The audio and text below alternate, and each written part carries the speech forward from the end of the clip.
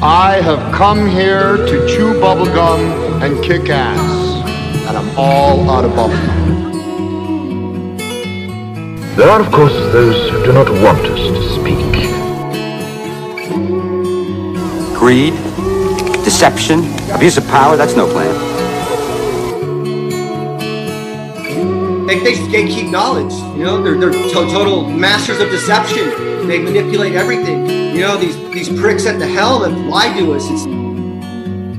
I did not have sexual relations with that woman, Miss Lewinsky. I never told anybody to lie, not a single time, never. These allegations are false, and I need to go back to work for the American people. They're setting it up for the Great Deception. Yeah. I mean, it all revolves around the Great Deception. Yeah, right? bingo. And L.A. and I talked about that. I said, L.A., is this the Great Deception? And he didn't hesitate. He said, absolutely. I never used to question before, and now I question everything. For we are opposed around the world by a monolithic and ruthless conspiracy that relies primarily on covert means for expanding its sphere of influence, on infiltration instead of invasion, on subversion instead of elections, on intimidation instead of free choice, on guerrillas by night instead of armies by day.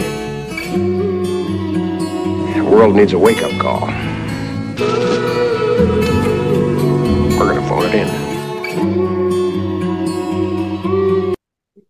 And welcome to the Great Deception Podcast. I'm your host, Matt. Thanks for joining me. Tonight, guys, we have a fun one.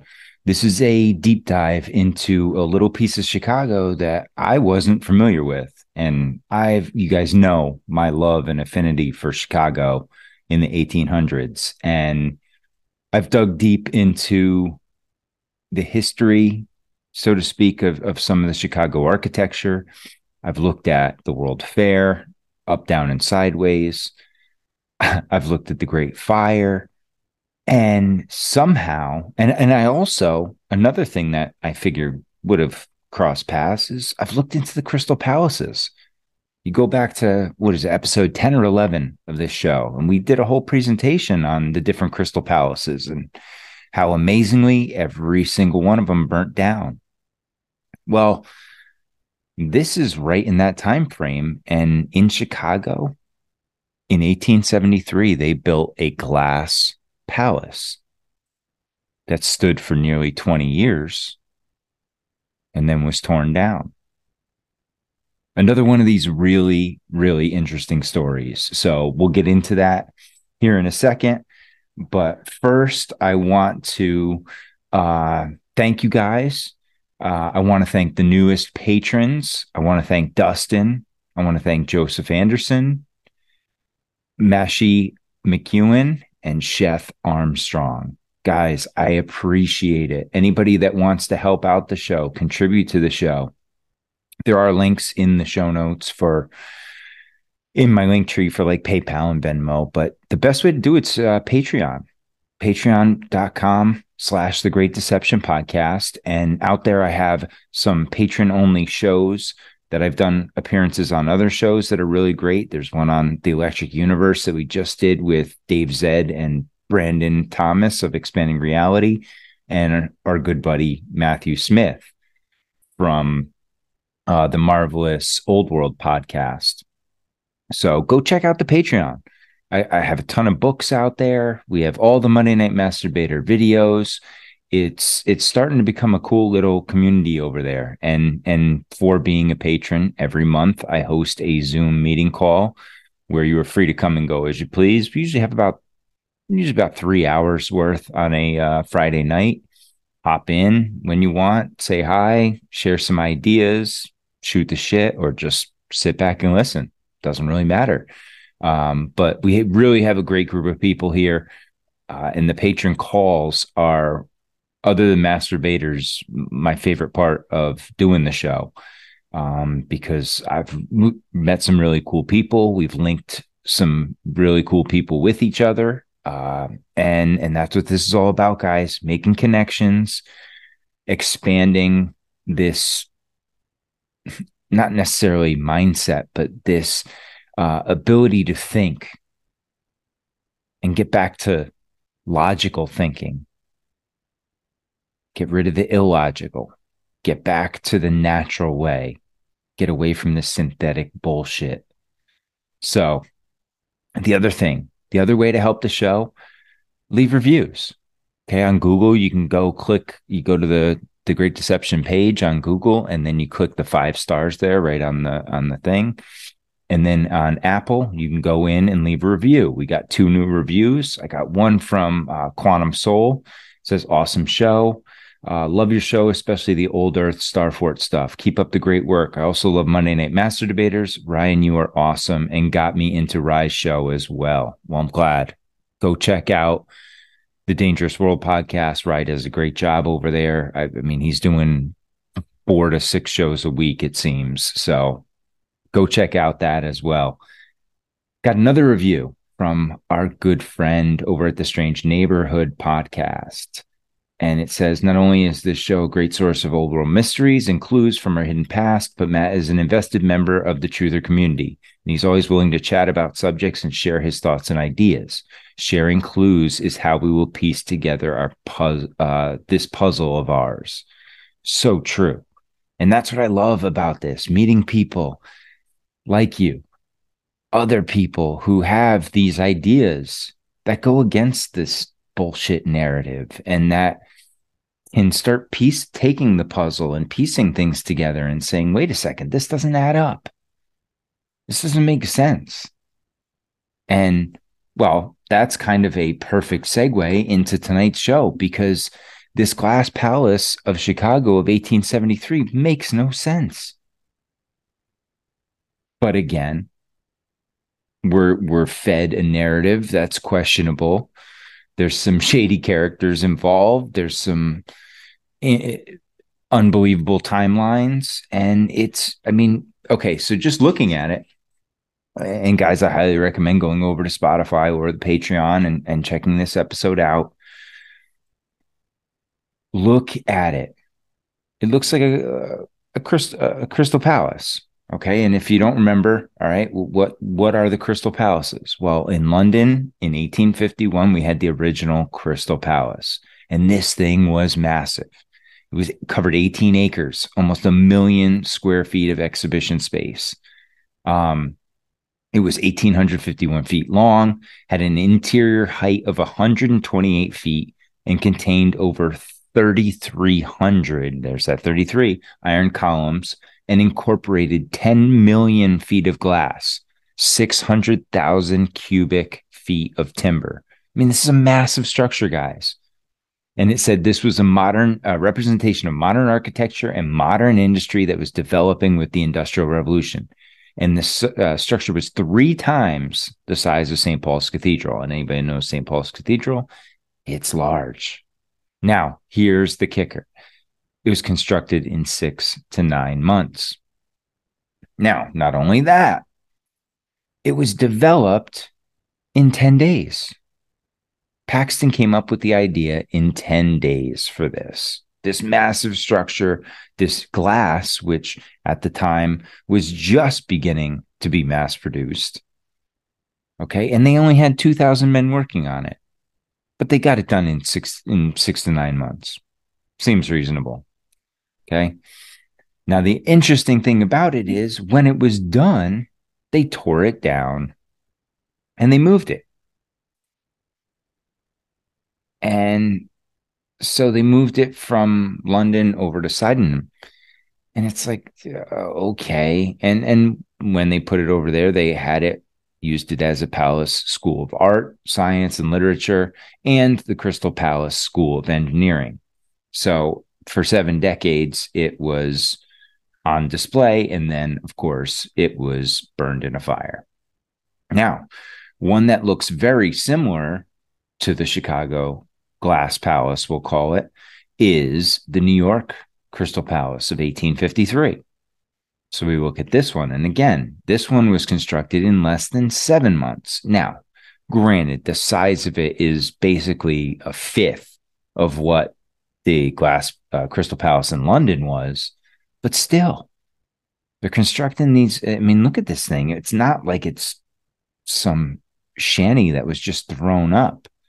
And it said, this will be gathered here, the choicest products of the luxury of the old world and the most cunning devices of ingenuity in the new world. So what they're showing you here is that this is what the World's Fairs are all about, right? Giving you a glimpse of the old world and then showing you what they're going to be replacing it with. And again, that's kind of along the lines of all this stuff. When we start really looking into it, it's, you see time and time again, it's fair after fair. It's the same thing over and over again. Okay, so we look at these. Now, this glass palace was built with the idea of the London Crystal Palace and the New York Crystal Palace in mind when they were constructing it, when they were developing it, and when they decided to host this. But what we have to remember is we moved to 1871. You have the Great Chicago Fire. Okay, now we've gone over that as well in detail. We did 3 episodes on the fires of 1871 in the Lake Michigan area. Huge fire, right? 3.3 square miles burnt.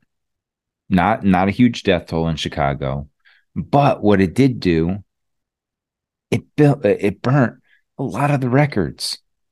And you saw these brick. I mean, they say that a lot of these buildings were wood. Go back to that episode that I did and check out those buildings. There's a lot of brick buildings that were blown up like they were bombed. I mean, look down here below. Look at this. Does this look like, you know, a fire or a war scene? I mean, that kind of looks like Hiroshima or Nagasaki. You got a couple buildings, couple structures standing. And then again, guys, every now and then you'll see a tree or a telephone pole that survived these massive fires. It's amazing. So think about the devastation in 1873, right? So, or 1871. So what are we going to do? Our focus is going to be on rebuilding. And that's the whole thing behind Chicago, is this rebuild, this phoenix, right? Rising from the ashes. That's what we get over and over in Chicago. And now, following the fire, as Chicago's just starting to get back on its feet, in about May of 1873, the Panic of 1873 hits, which is one of many crashes in the 1800s. Okay, so the Panic of 1873 came about because of railroad investments. Railroads had expanded rapidly during the 19th century, and investors in many early projects had earned high returns. As the Gilded Age progressed, investment in railroads continued, but new projects outpaced demand for new capacity, and returns on railroad investments declined. In May and September of 1873, stock market crashes in Vienna, Austria, prompted European investors to divest their holdings of American securities, particularly railroad bonds. Their divestment depressed the market, lowered the prices on stocks and bonds, and impeded financing for railroad firms. Without cash to finance operations and refinance debts that came due, many railroad firms failed. Others defaulted on payments due to banks. This turmoil forced J. Cook and Company, a notable merchant bank, into bankruptcy on September 18th. The bank was heavily invested in railroads, particularly the Northern Pacific Railroad, a railway. Now, what's interesting about this is, again, so we're talking his bank failed on the 18th. This fair is going to kick off on the 25th of September, a week after. So after this great crash, we're going to have a kickoff for this great palace. And again, what did we mention before? This is just a kind of a high-level overview of Chicago before, or after the fire, I should say, and then after the restoration. Look at the difference. right off the bat. Just look at the remnants of the old buildings and then look at these cubes, these square, disgusting, lifeless buildings they put in their place.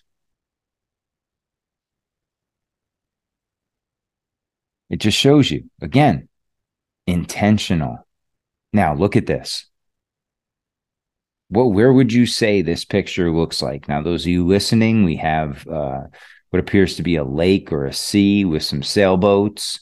We have the railway right along the coast. And then we have this just massive structure with multiple domes and antennas on the roofs.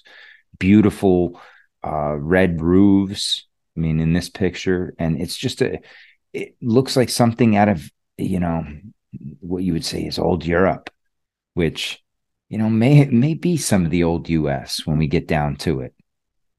Maybe there was stuff here before, but this one right here is just one that interests me. So let's get into a little backstory of this. So it said the fact that we have to have an exposition was now fixed. So these investors, this group of guys in Chicago came together and they decided that out of the fire, they needed to have this great exposition to show off all that Chicago had to offer. Meanwhile, they're supposed to be rebuilding Chicago, getting it back on its feet. But hey, don't worry about that. We're going to have this massive exposition.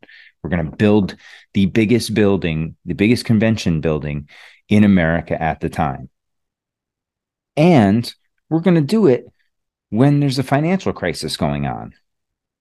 Just a lot of things that make you scratch your head when you think about it. Okay, so here we go. The next meeting was held the 1st of March at the Sherman House when H.H. Taylor offered a resolution that an exposition be held during the following fall in a building to be erected at Lake Park and the capital stock be fixed at $150,000. This was adopted at once. The capital stock afterwards was increased by resolution to $250K. So they're looking for $250,000 to build this. They're looking to raise it. And so there's this gentleman named G.O.S. Bowen, who is one of the big players behind all this. And he convinces this gentleman, James Nolan, to send a letter to get this thing going. So he says, there will be a meeting of the manufacturers of Chicago at the Gardner House on Monday evening, February 24th. And mind you, this is February 24th of 1873. To consider the matter of holding an exposition in our city this year in connection with the exposition of the Woolen Manufacturers Association.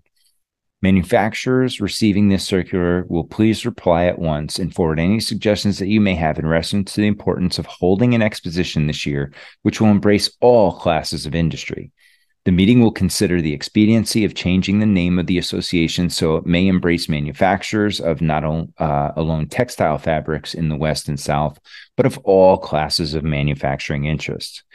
The question of having Western and Southern textile productions represented in the forthcoming centennial at Philadelphia, also whether it is practicable or desirable for the manufacturers to send samples to the Vienna Exposition by order of the committee from James Nolan. Now, again, you're seeing the centennial is the Philadelphia Exposition that we went over in our U.S. World Fairs episode back then, too. So we're starting to see the different players. The ball is starting to roll on this. Okay, now, again, let's go back and look at this because this is one of the things that I keep going over and over and over. It just doesn't add up. We start looking at the population numbers. Now, you go back to 1830, which is just 7 years prior to this, and I have other charts like this, but this is one from the recent research. It's 50 people in 1830, but yet somehow they're doing around $20 million worth of business for 50 people. Very confusing. But so at the time of the fair, we're looking at about 350,000 population of Chicago, okay, in 1873 after the fire and everything. And so we're getting there. It's starting to grow. You're seeing that little bounce back, that rise from the ashes. So now, what gets this fair going? It's the investors. Obviously, I mean, these guys are These are the guys in the bowler hats, the guys who have one hand in their pocket. These are the guys who are in control. These are the big players at the time, whether it be Chicago or elsewhere. So the investors, prominent Chicago businessmen, including Potter Palmer, Cyrus H. McCormick, and R.T. Crane, intended the exhibition to highlight current manufactured goods across a very broad spectrum, such as brick-making machines, carriages and wagons, fire extinguishers, and sewing and diamond cutting machines. Many of the manufacturers and vendors were based in Chicago or had regional offices in the city. So that's one of the big differences you'll see between this exposition and the World's Fair in 1893. In 1893, Daniel Burnham brought in a lot of outsiders, and that pissed a lot of people off. Brought in a lot of New Yorkers, brought in Hunt from Kansas City, brought people from all over America to kind of bring in the best of the best. This were mainly Chicago local guys.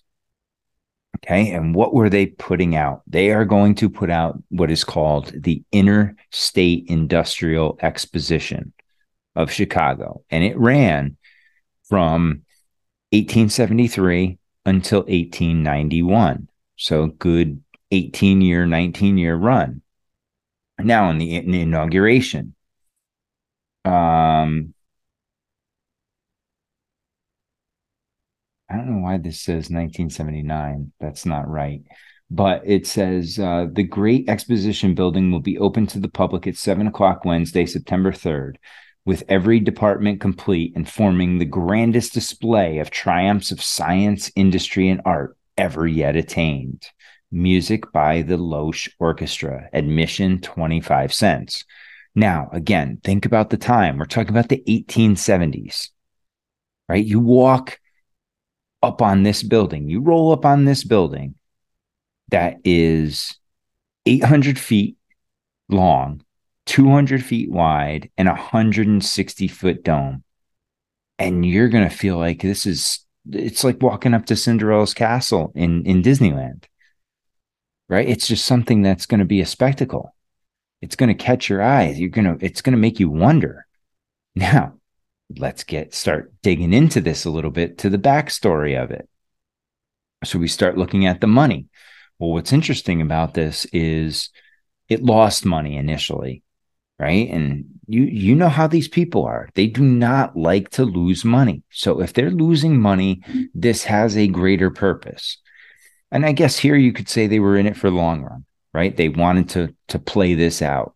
Unlike the World Fair that was there for a quick hit, 6 months and it was gone, this thing was built to last and to endure and to show off Chicago for the next however many years.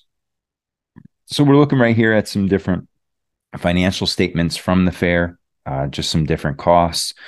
Down here we have a list of all the contractors and how much they got paid. You know, you're looking at some of these different names, and it's fun just to look at this stuff. It doesn't really, nothing really sticks out to me about these numbers that's unreasonable or irrational or crazy. I mean, all these seem pretty straightforward for the time.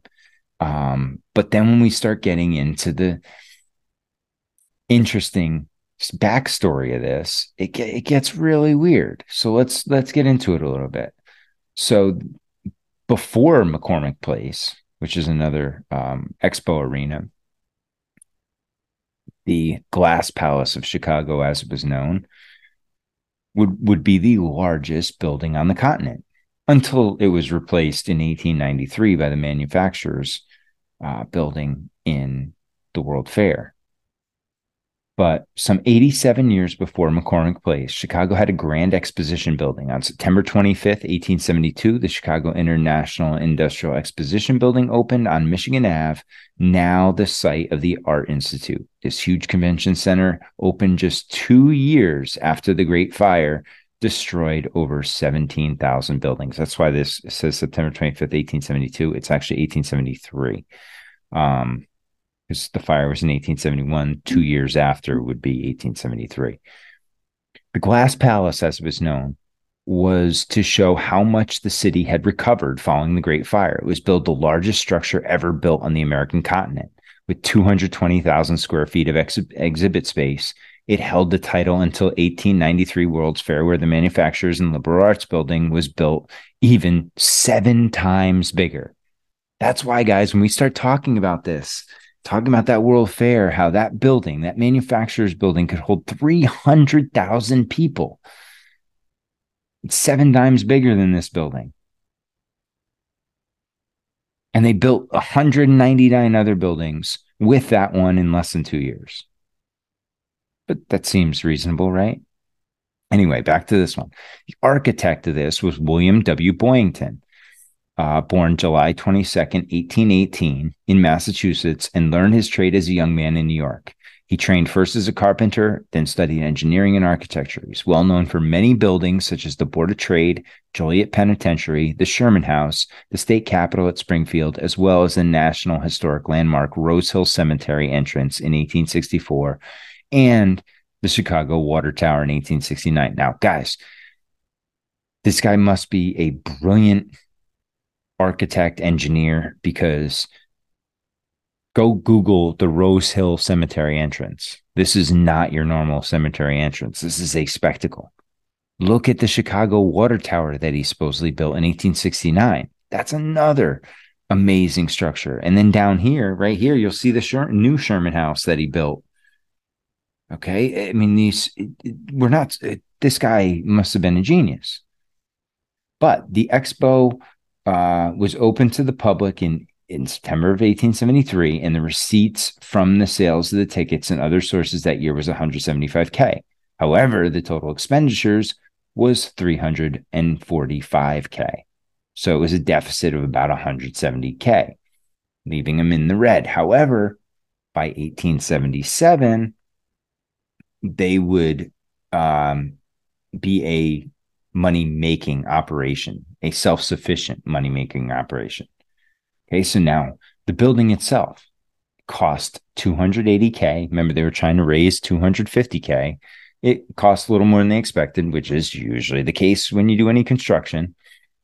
But it was built in only 90 days. 90 days. Think about today. You can't even get permits barely in 90 days. They built this giant glass palace in 90 days. The building dominated Chicago's lakefront, standing 800 feet from Michigan Avenue between Adams and Jackson. It was located on the grounds of where the current Art Institute of Chicago now stands, where the Palace of Fine Arts was for the World's Fair. The main entrance was on Adams Street. On the side facing Lake Michigan, there were 2 entrances on either side of carriage exit. There were 3 domes patterned after exhibition buildings in London and New York, which are the 2 glass palaces. The center dome was 140 feet in height. There were 2 other domes, one each at north and south of the building. With the exception of the bricks in the main walls, the building was composed of glass and iron. Right? Crystal Palace. That's exactly what they were. They were glass and iron. The exhibition building was divided into 8 major sections, each representing a category of manufacturing, fine arts, sciences, or services. In addition to the massive exhibit space, the 4-story building contained offices, an art hall, a musician's gallery, a branch post office, a Western Union, and express companies. There was a 50-cent admission for adults, $25 on Saturdays. Both the Republican and Democratic parties held their 1884 conventions in this building. Grover Cleveland became president as a result of that election. So this building has a little history behind it. Now, the interesting thing is, much like the World's Fairs and the Crystal Palaces of past, only one thing survives. And the only thing that survived the demolition was this fountain. Okay. It was built in 1872 by J.W. Fisk Ironworks in New York City at a cost of about $5,000. So if it was $5,000 in 1872, 1873. That's a pretty expensive 1873. This freaking sheet totally ruined the dates. I don't know why. But again, look at this. Look over here on the right-hand side. Look at the building. Look at the size compared to the people. Look at the detail. And we'll get into that a little more as we look at some of these. But Chicago, right? It's one of those cities with a lot of history, a lot of stories. So history tells us of not a city since the world began that has taken such a leading place in the commerce of the world in so short a time as has the city of Chicago. And it is entirely unnecessary to add how much of this is due to many eminent merchants and manufacturers, those who have, by untiring industry and the strict attention to their affairs, enlarged their business and increased their stock, until palatial warehouses reared as monuments to their enterprise and were filled with innumerable goods of value and artistic beauty, not only from our own country, but from many foreign ones. Think about that, guys. That's what we have become. That's what this industrial age has pushed in. The idea or the concept of consumerism, innumerable goods of values and artistic beauty. Right? You want more. You want to have it all and you want to hold it. Now, why do we have to have foreign artifacts in our country? Right? That thing has always bothered me because, they stole those artifacts. Most of those countries are like, yeah, sure, take them. Why don't you take our history with you? Right? No, they steal the shit. So the businessmen of Chicago have the deserved reputation, both at home and abroad, of being extraordinary men of business capacity, judgment, and enterprise. And in the rearing of immense exposition building in the short space of 90 days, Chicago has shown enterprise unparalleled throughout the world. And our city stands today preeminently forth, without a rival, as the wonder and marvel of the age.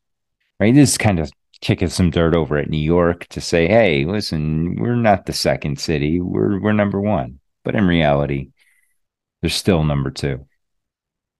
The exposition was formally thrown open to the public on the evening of Thursday, September 25th. It was estimated that there were 25,000 people in attendance during that night.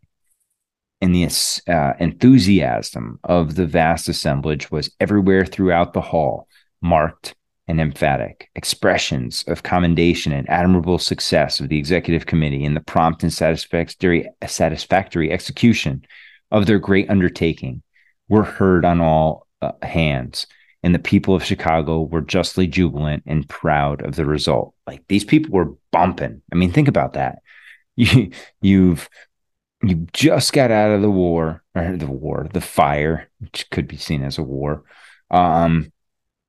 And then economic times are up and down. May, you had the panic. Now we're back in September where panic is ramped up again. This is in the middle of an economic panic. So imagine banks failing, and all of a sudden we're going to throw an exposition. Very interesting timing. So now you want to dig into the building a little bit. Now, one of the things about this, okay, like I said in the intro, there wasn't a lot of information on this fair. I mean, I went out there and I've been digging for a couple weeks now. I was able to find 3 books.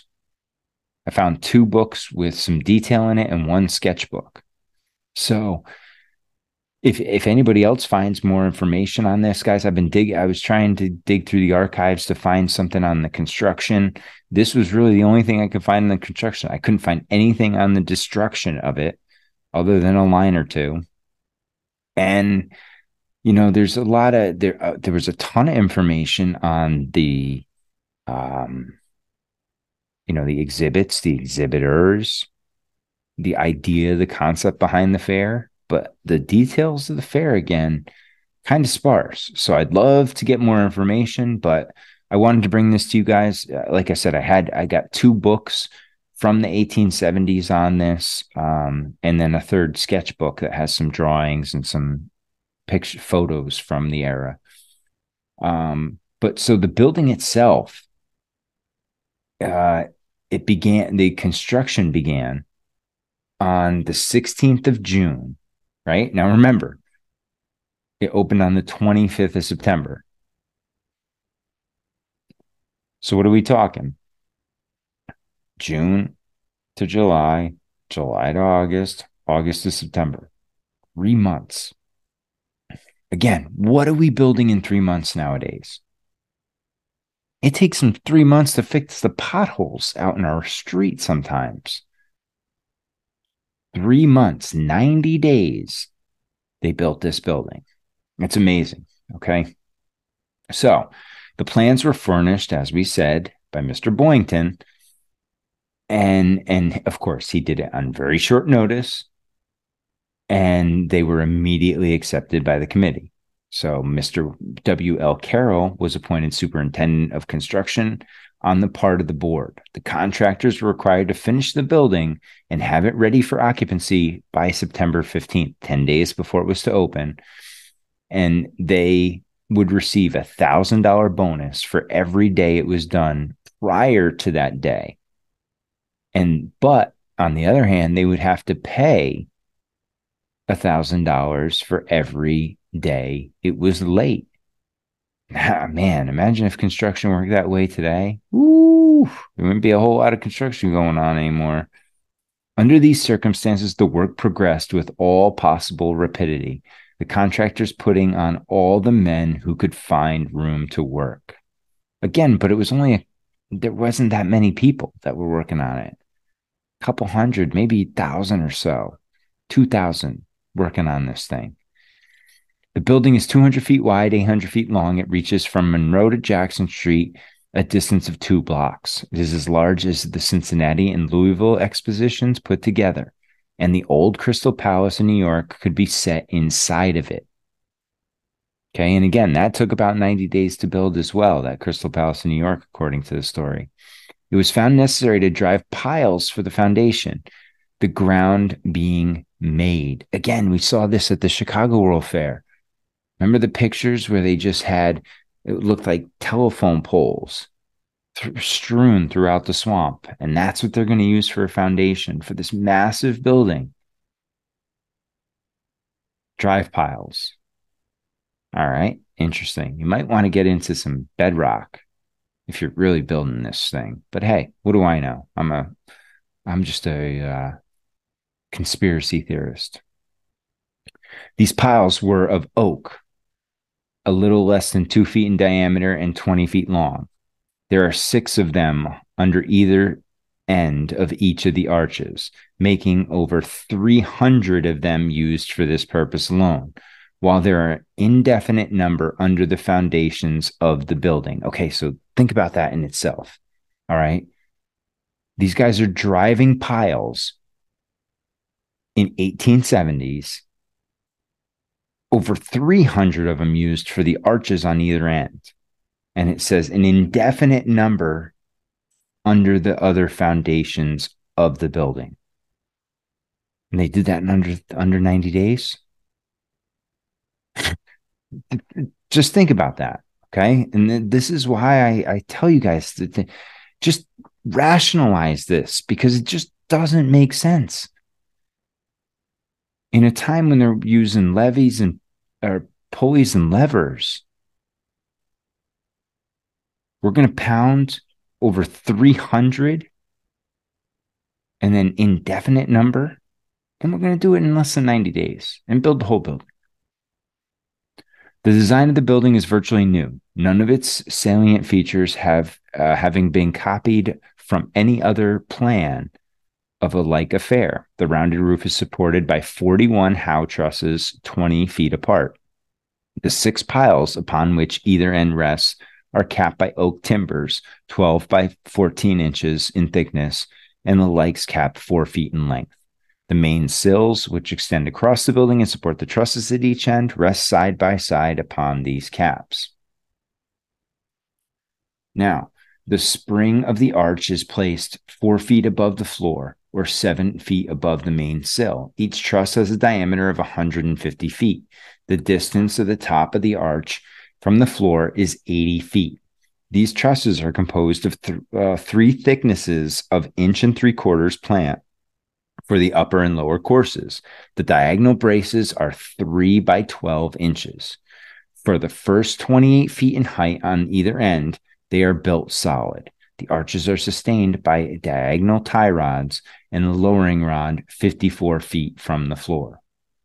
The back walls are 24 feet in height and stand 15 feet outside the line of the trusses of foundation. These are the exterior walls of the first story. Receding from these walls are a lean-to, or shed roof, touching the main trusses of the spring of the main roof, which for 17 feet above the point of contact is built of hammered glass. The rest of the roof above that is galvanized iron. The end domes are 48 feet square and 32 feet high to the base of the lantern, which is 140 feet above the floor. The lanterns each have a height superior to its dome of 16 feet, so that the floor to the summit is an elevation of 156 feet. Under the center of the main dome is a magnificent fountain placed in the middle of the basin, 40 feet in diameter, and this is the one that survived. It is profusely ornamented and surrounded by rarest of plants and flowers, interspersed with statuary. Another fountain, scarcely less elegant, is placed under the south dome in the floral department. The building, inside and out, will be trimmed, painted, and frescoed into becoming beauty. Ingress and egress, light and air, are provided for by 18 doors and 152 windows. The entire available space for the purpose of displays is 5 8/10 acres. The floor room is 253,936 square feet, being over half more than the contained in the Great Palace in New York. It covers nearly 2 acres more than the Boston Coliseum, has nearly 100,000 more floor space than the Cincinnati Exposition building, leaving out our galleries and counting theirs, and is immeasurably superior not only in size, but in beauty of shape, convenience, durability, and general arrangement to any like structure on this side of the Atlantic. The building is put upon ground which was donated to the city of Chicago by the general government for the purpose of a public park. Its present use is contrary to the conditions of the transfer, but the purpose is such a laudable one that no one can raise objection to the continuance of the building upon its present site after the year has expired, the time for which the city council has granted its use to the Exposition. Now, this is interesting. Okay, 2 parts. One, where they're kind of, bragging and rubbing it in New York's face. This seems kind of like a penis waving contest. Like, hey, who's got the biggest dick in the room? It's one of those. Like, who cares? Yeah, you built it bigger. Oh, ours is bigger. Ours is better. Like, all right, I guess. But then you look at this second piece where it says it was donated to the city of Chicago by the government for the purpose of a public park. And although they're not using it as a public park, because this is such a worthy cause, admirable, we'll just forget about the rules and we'll do it anyway. There's something to that. There's something to that land now that they've taken it over and are not going to give it back. Because as we see, they just keep building upon this spot. So there's some significance to this spot. And I have to keep digging more to find the history behind it. But this piece of land right here, just off the lake, is very significant because they keep putting significant structures on it time and time again. However, it is so, here we go again, it is so constructed that it may be taken down and removed to another locality at comparatively little cost. So this building that they just threw up in 3 months is, so amazingly constructed that it's going to last for almost 20 years, but it could be taken down and rebuilt somewhere else at little cost and with ease. Guys, this just sounds like bullshit. It's the same thing they said about London. right? You can tear it down and move it. Same thing they said about some of the Canadian crystal palaces. I just don't buy it. Okay. So, okay. It is such a beautiful structure, however, and such an ornament to the park, and so much in keeping with the general idea of the public beneficence, which prompted the generous act on the part of the government, that no citizen of Chicago or elsewhere will be apt to raise a voice against it and demand its removal. It is to be hoped that the building of the great interstate industrial exposition will remain upon the lakefront for many years to come. And it will, surprisingly. So here we go, the second anniversary. So they made it through the first year. You get to 1874. And again, you'll see the layout. It's a basic standard cigar-shaped layout, but the exterior of the building is amazing. I mean, the domes are intricate. It's just... Now, coins. Okay, I love looking at old coins because they tend to tell a little bit of a story. And so you look at we'll start kind of backwards, and you look at the bottom, and this is Chicago burning with an angel up above. And it's basically saying, this is the marking of us at the industrial exposition, rebuilding Chicago, getting it back on its feet. And then you'll see some other coins here with the building itself, and then eagle in one of them, the typical eagle with the olive branches in its hand and its claws, and the snake in its mouth. And again, guys, if we look at the inversion, that snake, I'm not buying that the snake is the devil. It's evil. I'm going with knowledge. I really believe that the snake represents knowledge, and that's what they're trying to keep from us. That's what they're trying to destroy. Separate us from the natural ways. Separate us from the old ways. So we look, and there were tremendous crowds, right? They said they got 25,000 people the first day. This was a spectacle.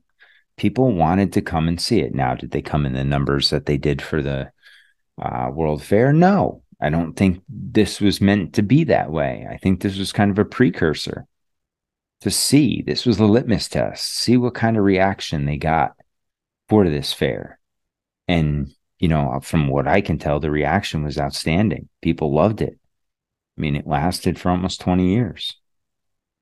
And I mean, just look at this rendering. The building, this dance hall is beautiful. I mean, you look at it, you have a nice castle in the background and just a beautiful glass structure, that massive fountain in the middle with the amazing flowers around it. It's just, it's a sight to see. And it's multi-leveled. There's a second level to this.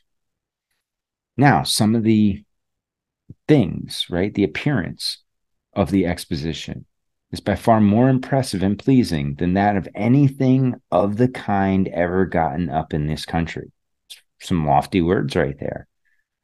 This is owing in great degree to the admirable architectural arrangement of the building, the whole display, with the exception of the art gallery, being visible to the eye at a glance. Upon entering, the first object that attracts attention is the Oriental pagoda of Gunther, the great candy man. He has displayed unquestioned taste in getting up the establishment.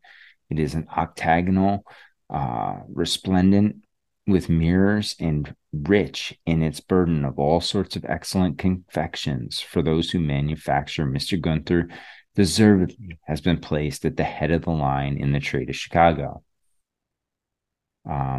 So he has like things like bonbons and chocolate and domestic and foreign candies, and confectionery is big at that time. And you'll see right here is this little setup, or not so little setup, but a nice setup. And then over here, you'll see this amazing marble and iron soda fountain. Just unbelievable craftsmanship in that thing. So we look, and then you next to in connection with Mr. Gunther's display, over near the door of the art gallery, is Great Matthews Soda Fountain, which is undoubtedly the grandest single piece in the exposition. It was manufactured by John Matthews in New York, the largest and finest manufacturer of fountains in the world, and who has taken premiums at London, New York, Paris, and Vienna. This is the finest soda fountain ever made. It is one of the purest marble, with silver and glass stands, nearly 15 feet high, and is in the shape of an octagonal pyramid. With its elegant finishing, it's worthy mentioning as a work of art. Close behind it is the apparatus for the manufacture of the soda water, which operation is open to the examination of visitors. Gunther's soda fountain is continually flowing, 8 men being employed at the fountain to dispense this delightful nectar. And this is kind of an example. This is a later model. I could not find a picture of this octagonal soda fountain of his. But as you can see here from this picture, I mean, this guy wasn't messing around. He was no joke. These are legitimate, massive soda fountains. And here he's got what? 2 main spigots and then 2, 4, 6 smaller ones. So we had some interesting attractions at the fair, right? You had the center fountain, which we talked about before, which was that large fountain direct. Let's see, it was finished by Messrs. Gold Brothers and Dibley. It is 31 feet high from the foundation. It has a diameter of 40 feet.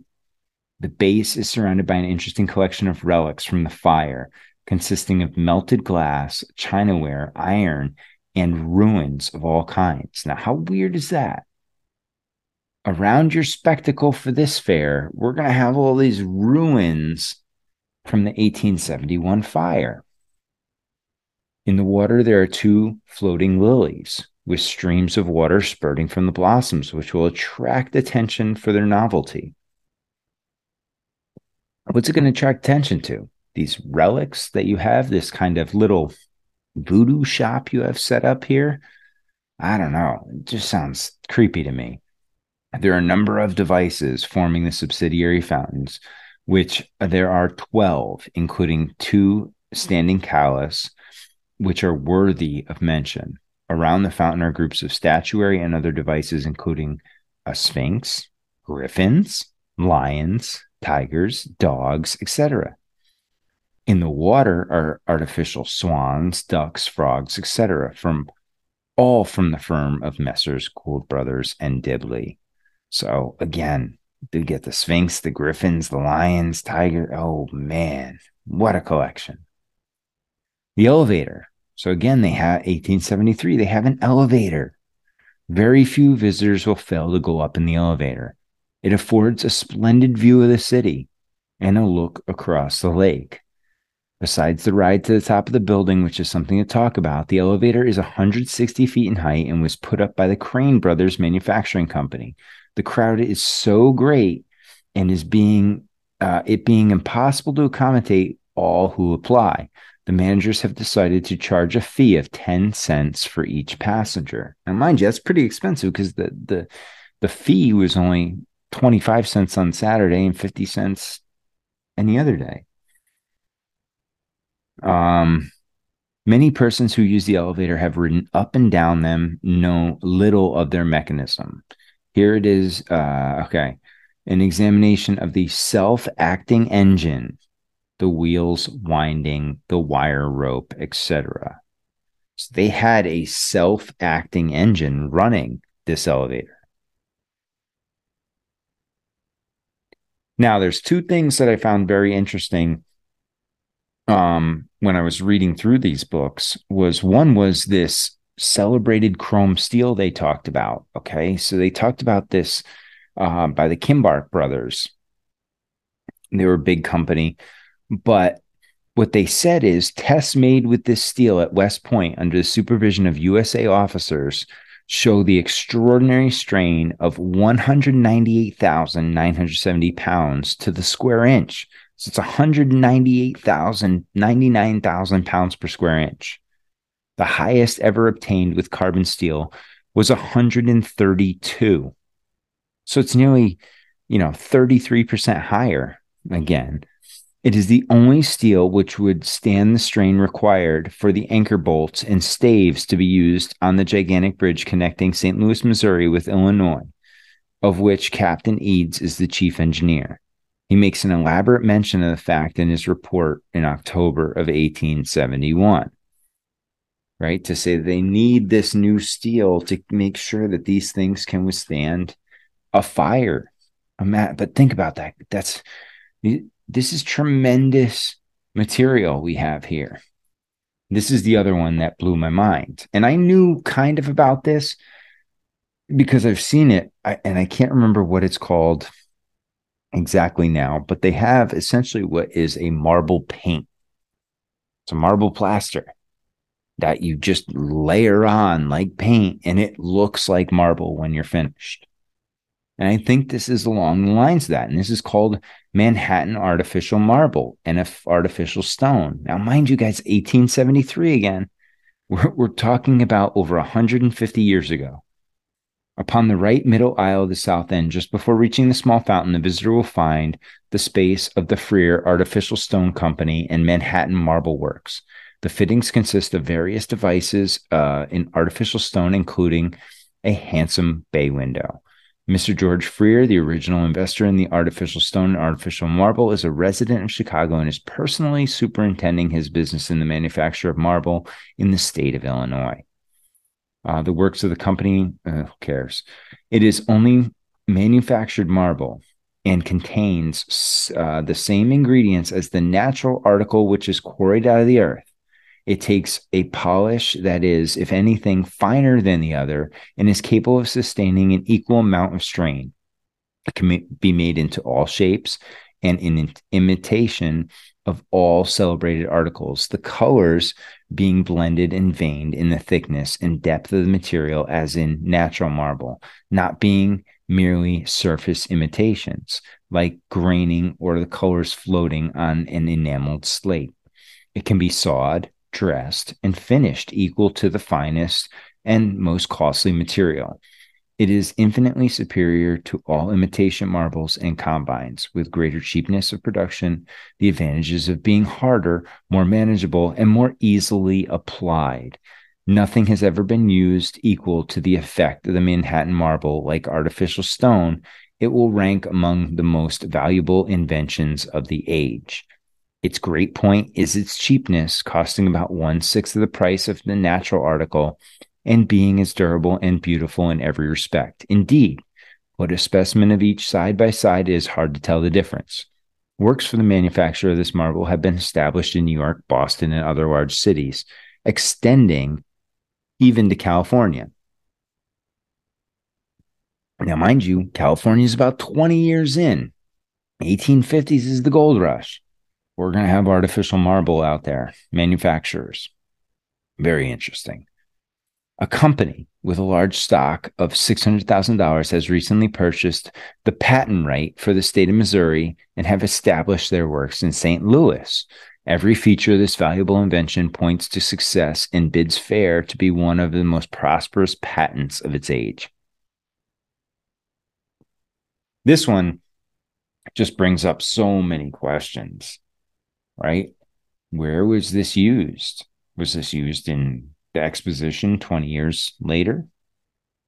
How many of our memorials or great buildings that we're told are made of marble is really this? And what is the name of that stuff? Oh, I can't remember what the fake marble's called. It's not geopolymer, obviously. That's the rock, but I can't remember what the name is for this stuff. Somebody's going to be screaming at their radio right now, listening to this or phone. So we have the gallery. Okay, they were big into the gallery. It runs the circumference of the building, is devoted to the exhibitors making displays of light goods. It is 2,000 feet in length and affords an excellent promenade with an attractive view and a grand array of articles and the multitudinous and eager throng of sightseers below. The most attractive displays are those of the railroads, comprising products from the lands of the different lines of their roads. There are 8 roads represented. Their location is at the south end of the gallery. Okay. And so you see the railroad's heavy presence. The great engine. This is interesting. The immense Corliss engine, which runs the main portion of the machinery, is 175 horsepower and works to a charm. It is one of the largest engines in the city and is larger than the one at Cincinnati and equal to 3 or 4 of those at Louisville. Again, he's swinging his dick around saying, oh, we're bigger than these guys. Again, we're better. We're bigger. Look how big it is. The Franklin Douglas Manufacturing Company is said to have the most creditable display taken as a whole of any of the large establishments represented. It shows one of the Baxter's engines and the boilers combined. Its machines are numerous and interesting. Another cool thing I found was this cut glass by James Barry and Company. The beautiful workmanship in the cut glass window in the architectural hall has secured a prominent position in the art gallery. Yet it is only a specimen of the quality of work displayed in the Palmer House, the parlors of the Tremont House, and most of our best furnished banking offices, as well as in many elegant halls and private dwellings. So this guy's glass is just absolutely beautiful. So then we have the art gallery, okay, which was put together by this gentleman named John McGrath. Again, another Chicago guy. But the art gallery, again, this is one of the focuses in the Columbian Exposition 20 years from now. And here was the art gallery, bringing in this culture from other places to replace, to whitewash what actually took place here and replace it with the story that they wanted and the culture that they wanted going forward. So let's look at the art gallery. The most attractive portion of the exposition is the art department, immediately opposite the main entrance. The gallery is divided into 3 rooms. The northern one is filled with photographs and Indian curiosities. The central hall is occupied exclusively with oil paintings and sculpture, and the southern room is crowded with watercolors, lithographs, engravings, architectural designs, and a variety of ornamental work. As you see these beautiful collections of art. Now look how they have them stacked, though. It's like no art gallery you would ever see. They're on top of each other. There's not that much room, and they want to have all of these pieces. So it was only 20 by 120 feet, size area. And it focused on contemporary American art with selections influenced by the National Academy of Design in New York City. These displays included Indian curiosities that we mentioned, sculptures, prints, and ornamental work, and casts of the Elgin marbles. Early iterations of the exposition featured paintings by predominantly American artists such as William Merritt Chase, Frederick Church, Lockwood de Forest, Jean Lafarge, as well as George Inness and Winslow Homer from an earlier generation. However, as American collectors began traveling and buying more artworks in Europe, and more American artists started studying in Europe, the exhibitions became increasingly international and cosmopolitan in content, including such artists as Henry Bacon, Bouguereau, Eakins, Hassam, and Tissot. Most of these art exhibits were curated by Sarah Hollowell, who would later work with Mrs. Potter Palmer to select art for the Women's Building at the World's Columbian Exposition. So again, you start seeing the ties. Obviously, you would expect if people worked on this and they're still around then, they're going to be brought in to work on that because this supposedly was an amazing success. The art exhibit alone would have taken some serious time to enjoy. It consisted of 167 paintings, 13 sculptures, 20 architecture and design, 7 engravings and chromes, 13 photographs, 10 waxwork, etc., and 3 stained glass.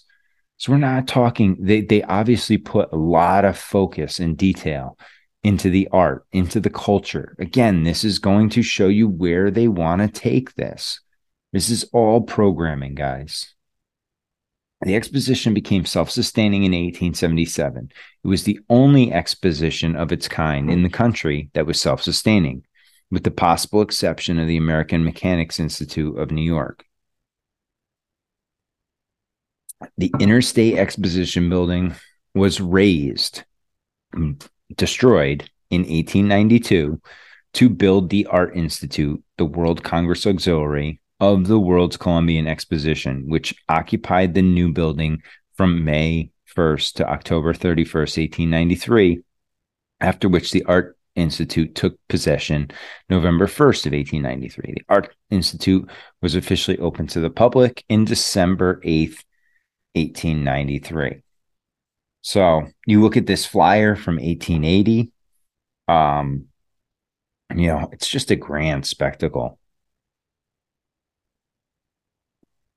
I'm just really amazed by it. And then you look up here on the right and you'll see it, in its glory. It's built right there in the middle. There's buildings built right on top of it. But then we look down here in the bottom, and again, you're seeing that beautiful lighted space using the glass, getting those different effects. And here we start looking at some of the interior, some of the displays that they had, the exhibits. Again, it looks a lot like the World Fair. These things were big, guys. This was, again, we have to remember this is pre-internet. So this is advertising. This is getting your product out there. This is indoctrinating your people to show them what are they going to need. This is the beginning of the consumer era where you have to bring people in. Think about a mall, right? That's what these are. These are just 1800s malls, temporary malls. Again, we're looking at a couple different displays here. We have, which ones do we have? This is this fountain here up in the top. So this is the fountain. And then we're looking down here at the main aisleway of the exhibit. And then I forgot what this is. I forgot what wolf was over here. But again, I mean, you look at the design of the building, it's hard to believe all that work, those materials were acquired, shipped, built. Now, one of the things that was done after this was remodeled, and this was constantly changing the exposition, they would always adapt it a little bit every year. And that's how they ended up making money in 1877 and beyond. And one of the ways they did that was they added the Opera Festival Auditorium in 1885. And this was a great auditorium. Able to hold concerts and gatherings and plays and all sorts of stuff. And I love this picture over here on the left because you're getting a glimpse of the day-to-day life, right? That horse and buggy style. But then in the background, again, look at the positioning, guys. It's dead center down that street is this beautiful dome. And I think there's something to that. I don't know exactly what, but there's something to these domes. And, I don't know if we're going to go Freud and go that these are, motherly, feminine energies, or this may be along the realm of the free energy concept, etheric energy concept, harnessing devices, things like that. But I just love this picture because it shows the horse and buggy. I mean, even these old style buildings, they're better than any of the shit that we build today. Aesthetically and structurally, materials were better. Everything was better. And we act like we're so superior to these people, yet we just have better tools.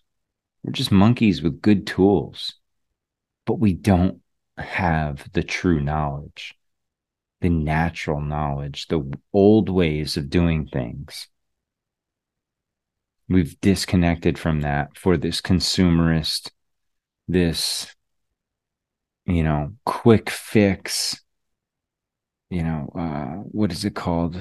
I forgot what it's called when you're just throwing out. Nothing's reusable anymore. Everything's disposable. That's it. Disposable is the word I was looking for.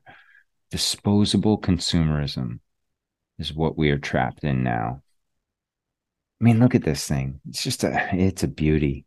This was 1874. A flyer for it. It says railroad excursions and cheap hotels, the grandest American exhibition of the year. Novelties in every department. Don't fail to see it. And this was actually one that you could see in a day, right? It wasn't one of those overwhelming things like Chicago where you had to spend multiple days there. This is pretty straightforward. Okay. We're looking at the layouts here, just another artist rendering in 1887, 1875 rendering here. Again, there's a lot of traffic around this thing. They make it seem like there was good movement inside and out. And then we come to 1891. Open for the last time, the 19th annual. So I think this is 1892, by the way. Annual display of the Interstate Exposition. The old timer indulges in some reminiscence of the opening of the building in 1873, just before the panic. Few exhibits in place yet, but many promised in the curse of the week. Great preparations for the floral display. Right, so it was open one last time, and then it was replaced by the Palace of Fine Arts. Okay, look at this building. This was one of those spectacles from the World's Fair, right? It's built right on the water. Absolutely beautiful, massive Greco Beaux Arts. It has the dome. It's just a beautiful, beautiful structure. And so they built that right on top. The Palace of Fine Arts at the 1893 Columbian Exposition was designed by Charles Atwood and D.H. Burnham and Company.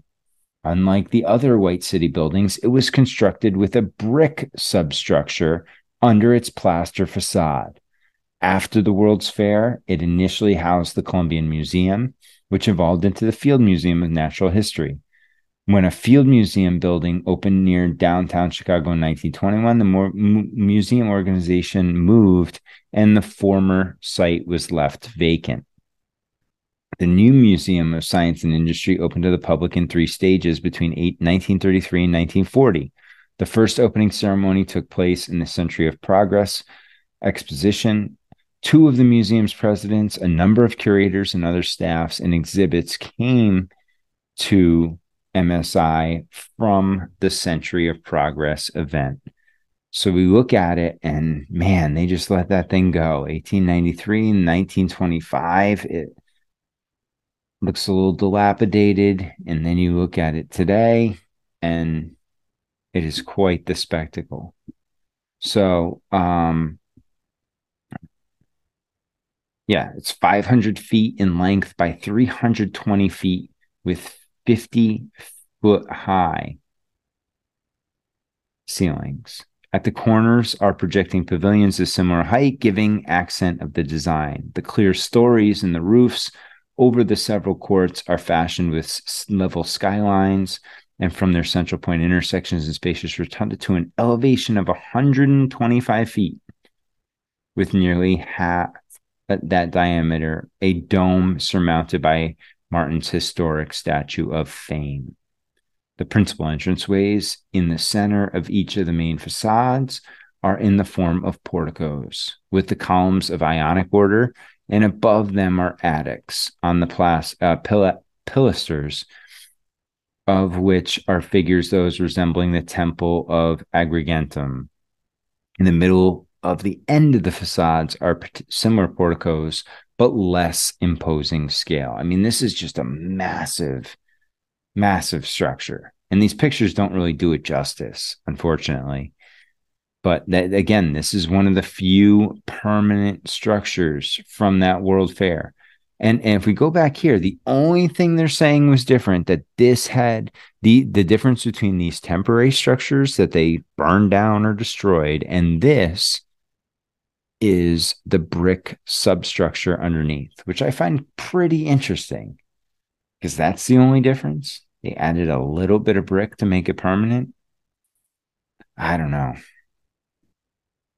So now, again, I want to just kind of show you Chicago. So we look at Chicago. This is the map of entire. Now, the World's Fair is down over here in this little sliver. Okay, now we want to look at the fire. The fire burned up in here. So it had nothing to do with anything down here, which you think the focus would be in the north and getting that back up to speed. But hey, they decided to go with this glass palace. And we look, and so at right here is the way it looked for the fair in 1893. And you had the Palace of Fine Arts on the midway over here. You had the giant Ferris wheel that they brought down to St. Louis for the 1904 World Fair. Just broke it down and rebuilt it down there. And then we have the horticulture building, the wooden islands, which housed the Japanese exhibit. And then we have the Statue of the Republic, aka Columbia. So what do we have today? Today, on that same midway, now we have an ice rink where the Ferris wheel once stood. The Museum of Science and Industry is now where the Palace of Fine Arts was. You have the Barack Obama presidential center site right where the horticulture building was. And then we have a replica Statue of the Republic there today. Why? Because they torched the first one in a ceremonial send-off. And if you have any questions about that, go to my World Fair episode, and I explain it pretty clearly how they had a little ceremony to burn her down. But guys, that's all I have on this crazy glass palace of Chicago. I hope you find it interesting. I really did, because I didn't know anything about it. And again, it's one of these buildings. They built it in 90 days. I'm gonna reach out to some of my construction buddies or my construction people out there, listeners, my architects. What do you guys think about this? Is it possible? Does it make sense? Again, this was obviously a permanent structure. It was meant to last. It was meant to be around forever. And then it's such a spectacle. It does its purpose. Then they destroy it for the World Fair. Really, really interesting, especially when you think about the World Fair timing. Where did they want it? Well, some people wanted it in Lincoln Park. Burnham wanted it in Jackson Park. And so this was right there near Jackson Park. So this had to go, even though the majority have supposed, and again, it's so hard to really wrap your head around this, because with the fires and everything, that the way you look at the city and what's going on down there, it's supposedly this area down here is just strictly swampland. But they drive piles in the ground and build the world's biggest convention centers on top of it, on top of pillars, drive piles, hundreds of them, an indefinite number of them to be, in fact. Guys, I question that. I really have to. Now, do I know what happened? No. Am I saying they didn't build this? Not at all. I'm just saying I don't believe 90 days. I don't believe that it's built on piles. Driven wooden stakes in the ground is holding up this massive facility. It's the same thing they said for a lot of these Chicago buildings. And I just don't see how structurally that makes sense. And I've talked to some architects about this. I've talked to like the raising of Chicago. That's one I'm going to dive into a little more down the road too, because it's just in 1850s, supposedly they lifted entire city blocks and moved them, and the people were still in the buildings, didn't even know what was going on. Just living their life, and hey, we're just going to pick this building up and move it down the block. Don't worry about it. You can just go on with your life. Act like we're not even here. What? I mean, it's craziness. So what I have planned is here in the next couple of weeks, I'm going to get together with our good buddy Matthew Smith, who also has an affinity for Chicago like I do, and has some family history tied to Chicago and construction in Chicago and architecture in Chicago. So who better to dive into this with than our good buddy Matthew Smith? And I really cherish that guy. He is salt of the earth, great person, so knowledgeable. And he's somebody that needs to be heard because he has a lot of good information. And he is one of those minds out there that isn't going to be swayed by the hot topic. He's going to do his research, much like we do over here. We're going to keep digging. And again, guys, if you have any more information on this place, if you have any sources of information, feel free to send them over. I'm always down to read it. Like I said, I can only find 3 books on this, couple of internet articles, but for the most part, they were shitty and wrong. But it is what it is. This is another one of those. Why didn't it come up? Why wouldn't it be mentioned in history? I mean, this was the biggest convention center at the time. It's just an afterthought. I'd never heard of it, and I've dug, I wouldn't say extensively into Chicago, but I've got probably 25, 30 books on Chicago in the 1800s. And that's how I came about this. I was reading a book that we'll get into eventually by Stanley Applebaum about the photographs of the World Fair. And I'm reading it, and it mentioned the Glass Palace of Chicago and construction, and how one of the guys that built this or had something to do with the design or building of this was tied in with the World Fair. And I was like, oh boy, I'd never heard of this. So I went and looked at this building. I'm like, holy shit. I sent it to Matthew and said, what do you think of this? He goes, it's a Crystal Palace. Well, yeah, that's Chicago, 1873. I'd never heard of it, and I hadn't either. So again, guys, we're uncovering, we're turning over rocks constantly, finding new stuff. But that's the fun of this. Now, are we saying it's all bullshit? No. Am I saying this is a Tartarian building? No. But what I'm saying is the narrative that we're fed doesn't really add up. Where this building was built, when it was built, how long it took to be built, the materials that were required to build it, it just doesn't add up. And it's a repeating pattern we see over and over again.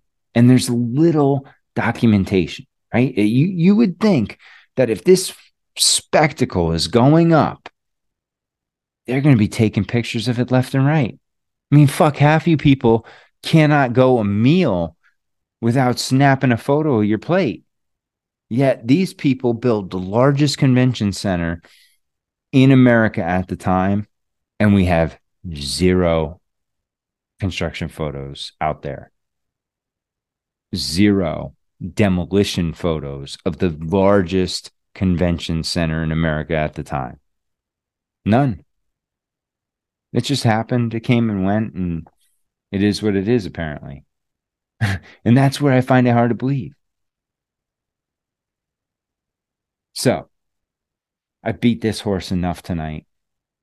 I hope you enjoyed this episode. Like I said, we're going to be digging. We're going to stay in Chicago for a little bit. I got another kind of rant episode I've been working on for a little bit about all the nonsense that's going on right now in the world and what we have to do to stay out of it and make sure we keep our energy invested into shit that benefits us and not get wrapped up in the spider web, not get caught in the traps. So I will be dropping that eventually sometime too. But guys, I thank you. I hope everyone enjoyed. Go check out the Patreon, patreon.com/The Great Deception Podcast for all my video content. And Monday Night Master Debaters. There's about 35 to 40 books out there from the 1800s that are great resources. And if there's anything else you want me to post on out there, let me know. I'm trying to comprise a small digital library of old books so that, should this shit hit the fan, I got these things at least on a hard drive somewhere, and I can go reference them.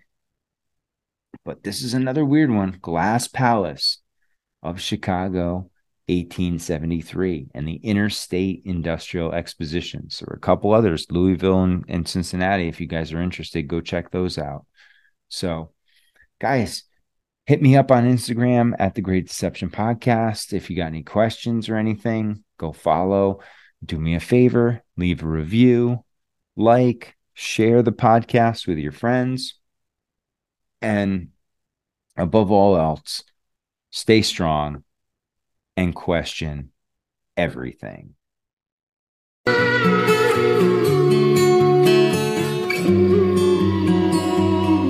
It's about total control, mental, physical, spiritual, every way, shape, and form possible. You have to remember how big of a conspiracy this is. This isn't talking about just the JFK thing, or isn't talking about just 9/11. It's on an umbrella kind of system to where it is the biggest deception that there is. It actually exposes every other deception, and nothing else brings down the power of the elite, because it really exposes education, science, the economy, television, museums, universities. Think of all the things that have been fooled. I feel worse for the people that are out there building satellites, the people that are out there actually working for these space agencies, the people out there teaching in schools as professors, because they would all come to the conclusion eventually, once this gets out, that they've all been contributing to the lie.